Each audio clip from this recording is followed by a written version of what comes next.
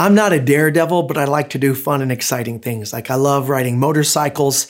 I snowboard. I like snow machines, snowmobiles. I like those kind of things. I water ski. In fact, I've even water skied over an alligator. Like I hit an alligator in a river. Now I thought the alligator was going to duck under the water before I got there. If I'd have known I was going to be hitting the alligator, I might not have done it, but the alligator didn't duck and I rode right over it. Scared the tar out of my mom, scared more than just the tar out of me when I did it. So I'll water ski over alligators, but I won't skydive. I think that's insane. Who jumps out of an airplane? Like if you offered to pay for me to go skydiving with you, the answer to that would absolutely be no. Now I'll bungee jump though. In fact, bungee jumping is not even that fun to me. I mean, it's all right. Like if you paid for that, I'd do it. Maybe if we were all going to be around it. I don't know if I'd make a special day out of it, but I wouldn't do scuba. Like somehow the idea of me being really deep underwater like that, not being able, and how dark it is, that's terrifying to me. Like I've had nightmares about it. I'm also afraid of heights, but I don't mind hiking. In fact, I've climbed 5 of the 52 14ers in Colorado, the highest mountains, or there's like 52 different mountains in Colorado that are 14,000 feet or higher. And I've climbed 5 of those. But I still don't like heights. I mean, if a ladder is too tall, I get creeped out, but I'll climb a 14,000. Like doesn't make a lot of sense. When I was home for spring break, I think it was my freshman or sophomore year, I was hanging out with a friend of mine from high school named Daryl, who, we were just going to ride in his Jeep. And we were in Morrison, Colorado, which is a town just barely into the foothills of Denver. You can Google it if you want, Morrison, Colorado, and you'll see that there's a stream that runs along the main street there. And then it goes up into the foothills and farther up into the mountains, and it gets its water from the snowmelt. The water in most places is 2 to 4 feet deep. And the stream is probably 10 to 15 feet wide, not very wide, but it runs really fast. And there's a few waterfalls along the way. And there's this one particular waterfall not too far away from Morrison that's about 8 to 10 feet deep. And the water, the pool of water just at the bottom of that waterfall, because of the amount of water and the speed at which the water's been coming over that waterfall for who knows how many centuries, has just dug out this huge pool. I was going to say 8, but it's not. It's about 15 feet deep. And just on the other side of this pool of water is a cliff, and it's like a sheer face cliff. It's like straight up. And we're in Daryl's Jeep, and we pull off the side of the road in front of it, and we can see people that are just jumping from the top of the cliff all the way into the bottom of the pool. And it looks like they're going to die because you can see how shallow the stream is, except for the bottom of this waterfall. But from where we're at in the car, you can't see that. And it just looks like they're all going to die. And then Daryl goes, hey, you guys want to go, you want to do this? And I said yes for 2 reasons. One, I didn't want to look like a baby. 2, I didn't think we were going to do it right then. I thought we were going to come back, and I was going to find an excuse not to be able to come back with everybody. So I said, yeah, sure. And, everybody in the Jeep was like, yeah, let's do it. And Daryl just turned off the Jeep, and everybody started getting out fully clothed. Now, none of us had a towel. I was wearing shorts, but they weren't swimming trunks. But nobody had a towel. Like I wasn't really prepared for this. And now I've just gotten myself in this huge problem. I swim across the pool, 15 feet pool, 10 to 15 feet across, and then climb up like everybody else. And it takes about 15 minutes to get to the top. And when you're standing at the top looking down at that little pool of water, it's about, like I said, 10 to 15 feet across and about 15 feet deep. It looks like a Dixie cup from that high. It's terrifying. It looks like if you jump too hard, you would actually clear the pool of water and land on the rocks and die. Now, nobody we'd seen jump off the rocks had even gotten close to the other side. It just gave that appearance, which made it even more terrifying to me. So being the nice guy that I am, I keep letting people who are behind me go in front of me. I serve, right? That's what I do. I serve other people. I'm so kind. Finally, everybody's like, Sean, you're going to have to do this at some point. And now nobody's passing me anymore. They're all waiting on me to go. So now I have to. Now I look back at how to get back down, and I'm realizing it actually might be more dangerous to go down the path because it was so steep than it would be just to go off. But if I go off, I feel like there's going to be certain death. So you kind of stand there on the edge, and maybe you've experienced something like this with a high dive, the first time you went off the high dive. When you're standing there and you're looking over the edge and you're trying to get up the guts to do this, and maybe you bounced a few times. But at some point, like you might have even lifted your leg up and your foot kind of hovered over the drop off. But there's a point in which you cross a line. And once you cross that line, there's no going back. Maybe you leaned out over it, but you hadn't crossed that line because you could still come back on the diving board. That's the same experience I had with this cliff. When you're at the top and you're looking down and there's I don't know where this line starts and where it ends, but you definitely know when you've crossed it. And you realize, I'm either going to live or die, but one thing's for sure is I can't go back to where I just was. Like that moment is completely gone.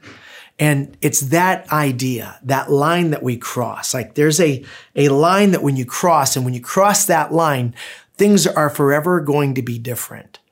And that happened. There is a line that has been drawn in human history where everything before it is viewed one way and everything after it is viewed a completely different way, especially if you're a religious person. But even if you're not religious, you would probably agree that all peoples, right? Like all civilization in the entire world has been touched in some way by the things that happened in the life of one person, Jesus. In fact, all of human history is divided between the things that happened before his life and the things that happened after his death. We have BC for before Christ. We have AD for after his death. And I know the correct way of the non-religious way, or the secular way of saying that now is BCE and CE for before Common Era and Common Era. But even still, with the BCE, that's everything that happened before the time of Jesus. And the Common Era is everything that happened after Jesus. Like human history itself is divided between the things that happened before him and the things that happened after him. In the narrative of the Bible, both the Hebrew scriptures and the Greek scriptures, the Old Testament and the New Testament, I don't mean old as irrelevant. I mean old as in first. The first covenant versus the second covenant are divided around the life of Jesus. But there's been lines that have been drawn between us and God from the very first few pages of the Bible. In fact, the Torah opens up. The Torah is the first 5 books of the Hebrew scriptures. It's the first 5 books of the Bible. The Torah opens up at the very beginning with an explanation of how we got here and what our purpose is. It also tells us where evil comes from and what God has done about it. Now, that's not the purpose of the teaching today, so we're not going to go over that. That's a sermon for another time. But it does tell us that there's a good God who creates good people for a good world, for his good pleasure, for their good enjoyment, right? God says, this is all the stuff that is good. This is me, and this is the way that I want it. And this is who you are to be with me. And this is what it's supposed to feel like between you two, each other, and you two together with me even, and me individually with you guys. And then what God does in the first few pages of the Bible, he draws a line and he says, on this side is good and on that side is bad. On this side is holiness. On that side is evil. On this side is peace. On that side is chaos. On this side is justice. On that side is injustice. And then he asked them not to cross the line. But then they do. And he had told them, on the day that you cross the line, you'll die. Like there's physical and spiritual death on the other side of that line. And Adam and Eve crossed that line. And sure enough, they know evil. They know chaos. They know injustice, right? They know bad. Like they're in this place, and there's now a line dividing them from God that they have crossed. And there's no going back to where they were before. It's too late. They already left the cliff, right? They jumped off the board. This is where they're at. And God's got to decide what justice is going to look like, because he already told them that because he's good, he is also just. But he's also 100% love. So what does God do with this desire for love and his demand for holiness and justice? Adam and Eve were naked, and they had made for themselves a covering for their nakedness out of leaves. And God said, your covering isn't acceptable. Like you can't do enough to cover the consequences of your sin. So the Bible says that God created for them clothing made from the skin of a goat, which meant that what happened to the goat? The goat died. right? Like you take the skin off of an animal, that animal dies. And what happened is that goat became a temporary bridge over the line that Adam and Eve have crossed in their relationship with God. It was a temporary bridge that God had built. And then he sits them down and he tells them what's going to happen. God says in Genesis chapter 3, verse 15, I will cause hostility between you and the woman, to the snake and the woman.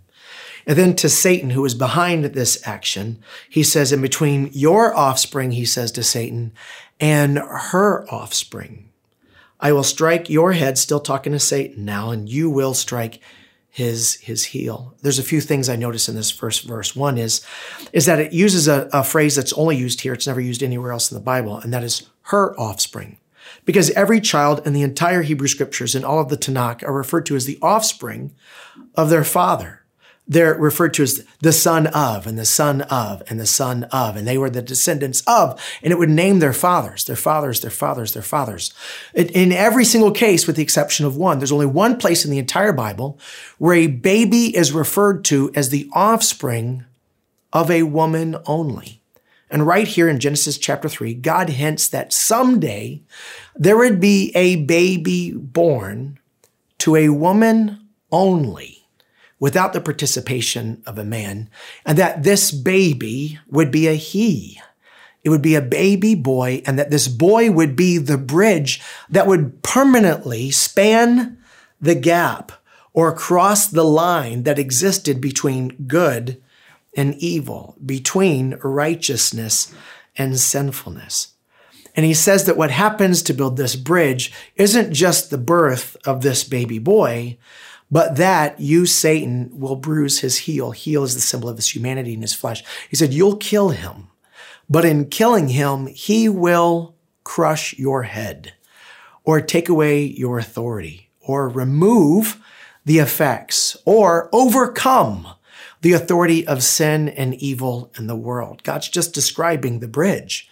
What God had just demonstrated for them temporarily with this goat. He said, someday there will be a baby boy that is born who will die, and in his death will permanently undo the effects of sin, evil, and injustice in the world. Now, this isn't the first bridge that you see in the Hebrew scriptures. In fact, every time somebody wanted to bridge that line that separated them from God, they had to come with the offering of a lamb that didn't have a blemish. There was no bruising or spots or defects in this lamb at all. And they would offer the life of that lamb as a sacrifice to atone for what they had done, to redeem them from the evil that they had committed against a holy and righteous God and the sins that they had committed against each other, to temporarily establish a relationship or to be reconciled to God. There's a really famous example of this in the Passover story. There's a generation, in fact, several generations of Jews that had been born into slavery. They'd never known freedom. They were born as slaves, lived as slaves, died as slaves. And over the course of time, they cried out to God to be delivered from their captivity, from their slavery. And for the rest of the Jewish scriptures, Egypt is always a metaphor for sin. So they were born into sin. They were held captive by their sin. They called out to God to be delivered from their sin, and God sent them Moses, the one who pointed them to their deliverance. And he told them God's going to show up, and this was in the 10th plague of Egypt. He said, and the death angel is going to pass through, and the firstborn son of every family will die. But if you take a lamb, an innocent lamb, a lamb in whom there is no defect, no fault, no spot or blemish, and you sacrifice its life and you collect its blood in a bowl, and you take a hyssop branch, dip it into the blood and apply its blood to the doorpost of your house, the death angel will pass over you. The angel would pass over that bridge that they had built because God was now providing this temporary access between them and him for their sins that they had also committed in their lifetime. This was a temporary bridge. It's kind of cool when John the Baptist sees Jesus for the very first time. He says, behold, there's the Lamb of God who takes away the sin of the world. There's the one who bridges the gap. There's the one who will help you walk over across that line back to God. That's what he says. The ark is another bridge. Mankind gets so far away from God that God says, we're going to hit the reset button, but then God provides for them a bridge across that line. And truthfully, the line still exists. That line exists for you and it exists for me.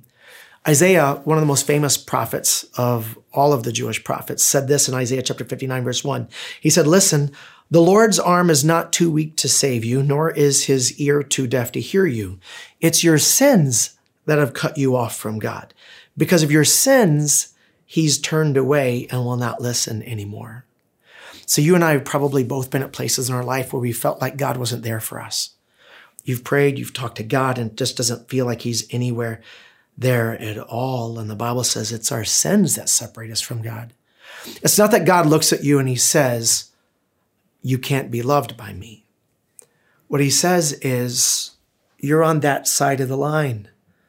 And if I'm going to remain pure and holy, I can't go there. Like I can't stand on your side in relationship with you and still be holy because now I have crossed that line. Neither can you cross that line from your side of sin and evil and rebellion and disobedience towards me and your selfishness towards others and be on this side and be holy and without fault and blame because of the things that you've done. It's your sins that have drawn the line between you and God, and you and I have both sinned. You've broken the commandments probably as much, right, as I have. Maybe not as much as I have. It doesn't matter. The point is, we've both broken the commandments. We've both been selfish toward our fellow man. We've both voluntarily chosen to stay on this side of the line. Listen to what Romans has to say about that line. Romans chapter 5, verse 12. When Adam sinned, it says, sin entered into the world.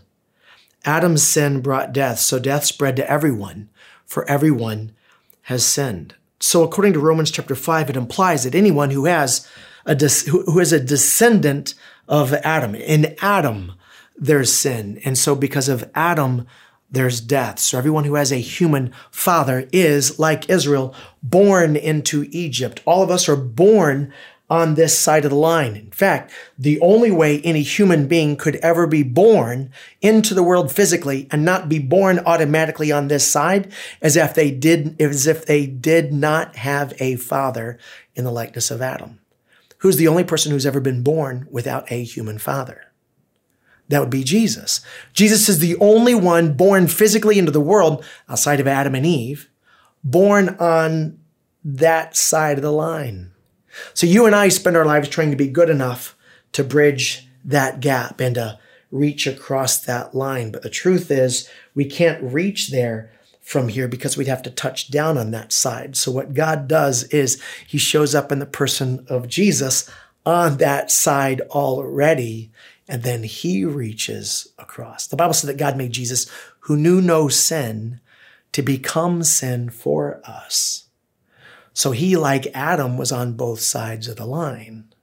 Adam on this side, Adam and Eve both, Adam and Eve on this side. Jesus born on that side, right? And then it reaches across to this side also. Now there's no real argument here when it says that all of us have sinned, so all of us die, because we know that everybody dies and we know that everybody sins. But that brings us to the first of only 2 points from the teaching today, and that's this, that all of us are born into captivity. Like the Jews born into slavery in Egypt, we're born slaves to our sin. We're born on that side of the line. And we live our lives as slaves to sin. Jesus talked about this in John chapter 8, verse 34, when Jesus replied, I tell you the truth, everyone who sins is a what to sin? We are slaves to sin. We can't help it. We're born to dysfunction. We're born to selfishness. We're born lying. We're born hurting. We're born prideful. We're born with greed. We're born with fear. We're born with sexual sin. We're born destined towards insecurity. We've all got our own prisons, and we're born to them. But listen to what Romans chapter 5 goes on to say in verse 15. But there is a great difference between Adam's sin when he went over to that side of the line and God's gracious gift from this side of the line. For the sin of this one man, Adam, brought death to many, but even greater is God's wonderful grace in his gift of forgiveness to many through this other man, Jesus Christ. Verse 16 says, and the result of God's gracious gift, Jesus Christ, what we celebrate at Christmas every year, and the result of God's gracious gift is a very different result from the result of that one man's sin. So God giving us Jesus, the one who is holy, pure, and spotless, without sin to be the bridge, brings a different result to everybody on that side of the line than the result that we get from our human ancestor, Adam, who put us on this side of the line. Completely different results. But for Adam's sin leads to condemnation, but God's free gift leads to our being made right with God. Even though we are guilty of many sins, and you and I are both guilty of many sins, but according to this passage of scripture, I can be made right with God because of the bridge that God built when Jesus showed up. Verse 17, for the sin of this one man, Adam, caused death to rule over everybody born on this side. Even greater is God's wonderful grace and his gift of righteousness for all who receive it will live in triumph over sin and death through this other man, Jesus Christ. Yes, Adam's one sin condemns, brings condemnation for everyone. But Christ's one act of righteousness, taking on the condemnation of everybody on this side, on himself, this brings righteousness, a right relationship with God, and new life for everyone. Because one person disobeyed God, many became sinners, that's Adam. But because one other person obeyed God, that's Jesus, many will be made righteous. God's law was given so that all people could see how sinful they are. But as people sinned more and more, God's wonderful grace became more abundant. So just as sin ruled over all the people and brought them to death, now God's wonderful grace rules instead, giving us right standing with God and resulting in eternal life through Jesus Christ our Lord. There's the bridge. It's Jesus giving us the opportunity for eternal life, giving us a way to go from that side to this side. See, I think there's some people that think that Jesus came to start a new religion. My grandmother is Jewish. I've mentioned this before.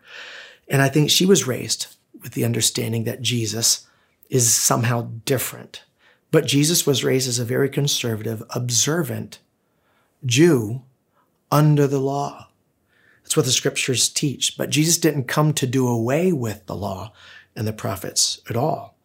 Jesus came to finish what God started in the garden when he said someday a baby boy would be born as an offspring to a woman only, who would die and in his death crush the authority of sin and evil in the world. Matthew chapter 5, verse 17. This is a really famous passage of scripture because it's known as the Sermon on the Mount. You probably heard of it. In Matthew chapter 5, verse 17, this is Jesus talking, and he says this, don't misunderstand why I have come. I did not come to abolish the law of Moses or the writings of the prophet. That's the Tanakh, the Hebrew scriptures. He said, no, I came to accomplish their purpose. He said, everything that happened before me was leading up to this moment, and I didn't come to erase all of that. I came to fulfill it. What Jesus is saying is, I came to be the bridge from this side to that side. I came to fulfill the promise that God gave in Genesis chapter 3, verse 15. I showed up in human history so that those of you on that side could be redeemed. Your sin could be atoned for, paid off, the debt removed, so that you could have a relationship with God again. See, we thought the secret to getting right with God was figuring out how to become a better person. Isn't that what you were taught? That good people go to heaven. So here we are on this side, being born into slavery, thinking that if I can be a good enough slave, I won't be a slave anymore. Right? Can you imagine the Jews back in Egypt? If I'm a good enough slave, I'll be Egyptian. There was nothing they were ever going to do to become Egyptian because they were born Jews on this side of the line. And Romans chapter 3, verse 19 unpacks this. It says, obviously the law applies to those to whom it was given, but its purpose is to keep people from having excuses. So the law that God gave Moses for the Jews, according to Romans, its purpose wasn't to make them not sinful. Because they had already sinned, they were already born on that side of the line. It was to make sure that they had no excuses for why they couldn't say on this side of the line that it's not my fault. It's Adam's fault. So the law was given so that I would recognize that I have purposefully on my own chosen to be over here. So the law is God's standard, a picture of what God says, this is what it looks like to be holy and righteous and perfect. And I look at that and I recognize, bro, I am not that guy. And that's exactly what Paul says in Romans. He says its purpose is to keep you from having an excuse and to show the entire world that they are guilty before God. And then he goes on to give some really bad news. Verse 20 says, for no one can ever be made right with God by doing what the law commands. The law simply shows us how sinful we are. So according to the actual Bible, nobody can get from this side to that side by being a better version of themselves. Paul said the law just leads to guilt and shame. And truthfully, me telling you what you ought to be doing sexually doesn't make you feel good about yourself. It makes us feel bad. Me telling what you ought to do with your money, what you ought to do with forgiveness, who you ought to forgive, how you ought to put the needs of other people in front of us. Like these things don't make us better. Like knowing all of the right things that I should be doing doesn't help me. All it does is point out how broken and dysfunctional I already am. And the Bible says that's actually kind of its purpose. Like God gave us the rules so that we would know I break them and I can't stop breaking them. And that brings me to the second of only 2 points today, and that's this, that Jesus sets captives free. Romans 3 verse 21 says, but now God has shown us the way to be made right with him. God is now showing us the way to go from this side to that side. Now God has shown us the way to be made right with him without keeping the requirements of the law, which is great because I have such a hard time with that anyway, as was promised in the writings of Moses and the prophets long ago. Verse 22, we're made right with God by placing our faith in Jesus Christ. And this is true for everyone who believes, no matter who you are. Like Jews are made right with God the same way Christians are made right with God, that are made right the same way Muslims are made right with God. The only way to be made right with God is by walking across the only permanent bridge that God built across that line. The bridge that started on this side with Jesus that reached over into our side. So Jew and Gentile and Muslim and atheist and agnostic and Taoist and Hindu, all of us are made right with God the exact same way by placing our faith and trust in Jesus. Jesus came to set us free from our sin, from the prison of our unmet expectations, our personal failures, our broken promises, our personal injuries, and our emotional baggage. So I think the next question is, well, then since Jesus is going to forgive me for everything I do over here, can I still keep doing all this stuff over here?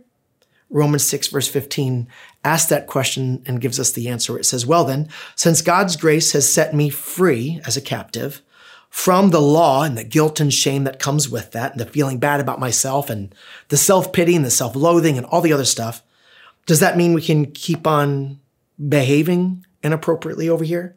Of course not. He says, don't you realize that you become the slave of whatever you choose to obey?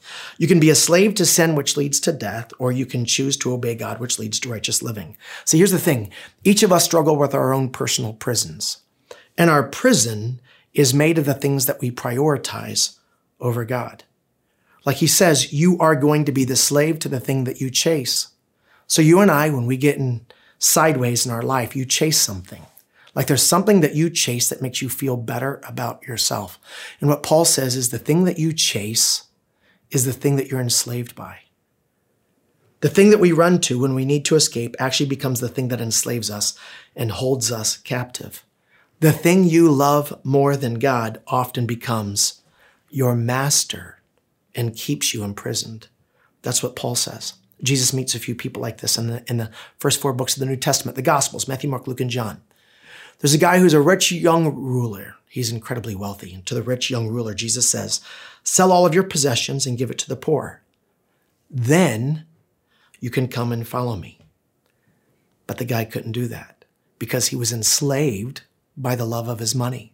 And when he had to choose between staying on this side and keeping his money or getting free from the consequences of sin to be reconciled to God without his money, He chose to stay in Egypt, is what he did. The Bible says that he walked away very sorrowful because he was very rich. He had a very comfortable prison cell that he would not walk out of. The Apostle Paul had a prison of his own making. Philippians chapter 3, verse 5 through 6, Paul explains it or describes it. Tell me if you can guess what his prison was. He said, I was circumcised when I was 8 days old. I am a pure-blooded citizen of Israel and a member of the tribe of Benjamin, a real Hebrew, if there ever was one, a Hebrew of Hebrews. He goes on to say, as for righteousness, I obeyed the law without fault.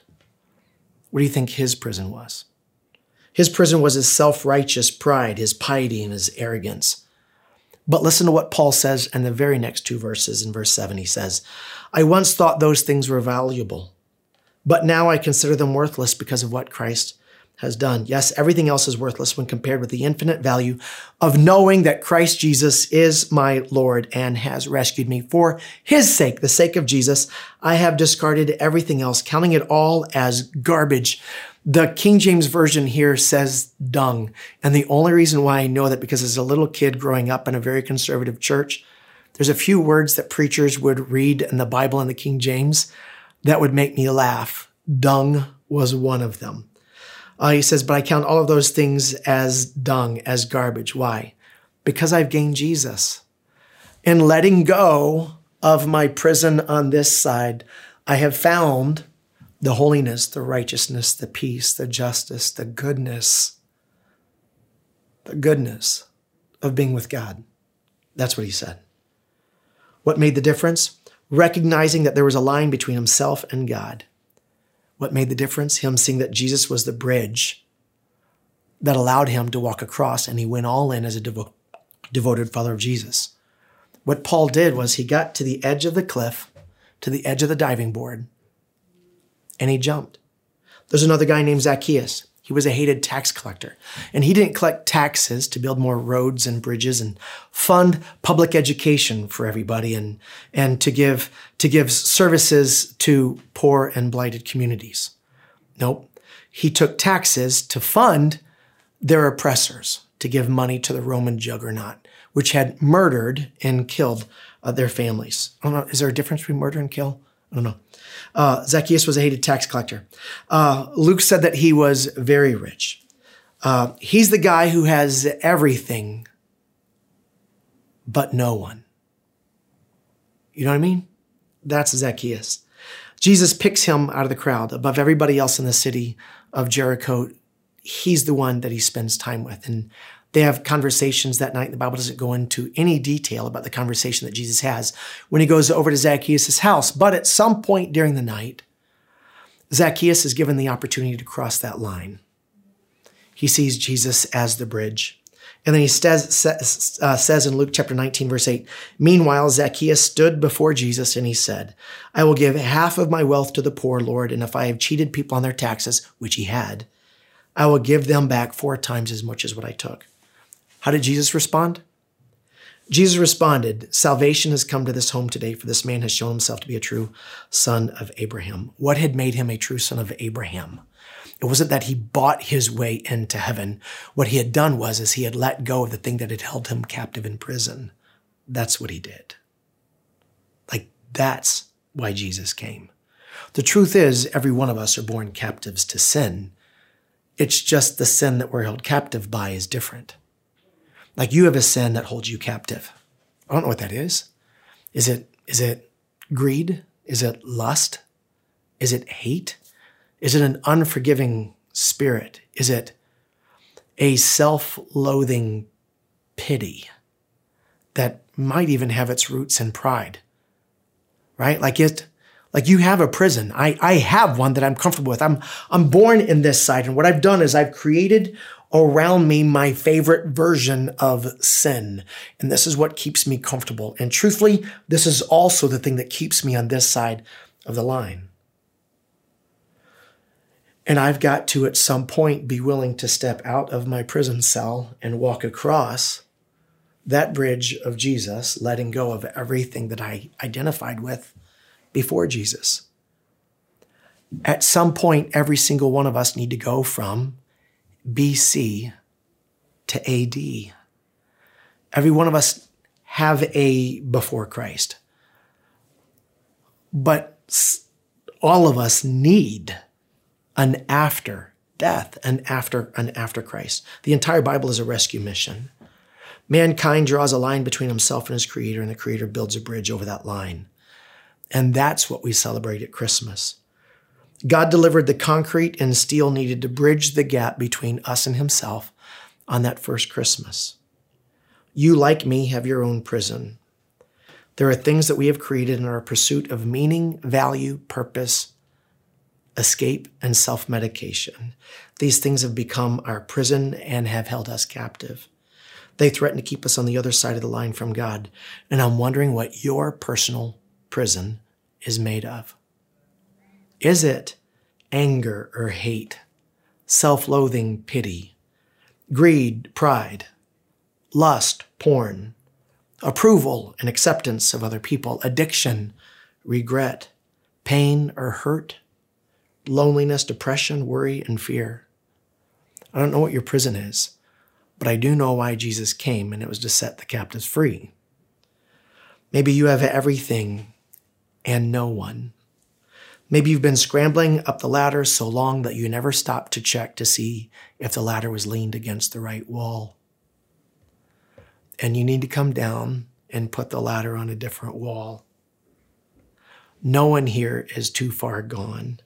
God is a faithful bridge builder, and he's invited you to cross over today. And I'm going to ask everybody, if you would, to bow your head with me, and we'll pray. God, I love you with all of my heart, and I'm thankful that you don't leave us on the other side of the line, that you've intended every one of us to experience an AD, not just be stuck in our BC. God, on this side of Jesus, we create worlds that try to make us feel better about the things that we struggle with on the inside. And God, we make pets out of our sin. There's certain ones of them that define us, but God, all of our sin keeps us separated from you. Not because you don't love us, but because we don't love you more than our jail cells, more than what holds us captive. And if that's you, then maybe your prayer is, God, I'm ready to let my sin go. Can you make that your prayer? God, I want to go all in with you. I want to, like Paul, like Zacchaeus.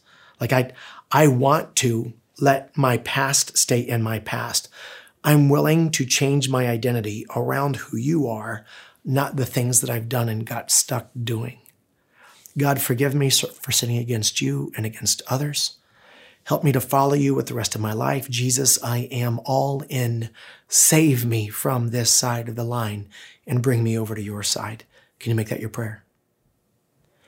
If you've already prayed that at some point, you've gone from BC to AD. Truthfully, Paul says there are some of us on this side of the line who still crave things on that side of the line. And maybe you're spending a little bit too much. Well, any time on the other side of the line is too much time. Maybe you're convicted by a certain amount of sin that you've allowed back into your life again. So as a child of God, your prayer is, God, I'm sorry for having been set free, craving my handcuffs to sin again. I don't want to be in my cell any longer. God, set me free from the sin that so easily trips me up. Set me free from it and let me follow you. With a clear conscience and a clean heart. God, that's what I'm asking for. Can you make that your prayer?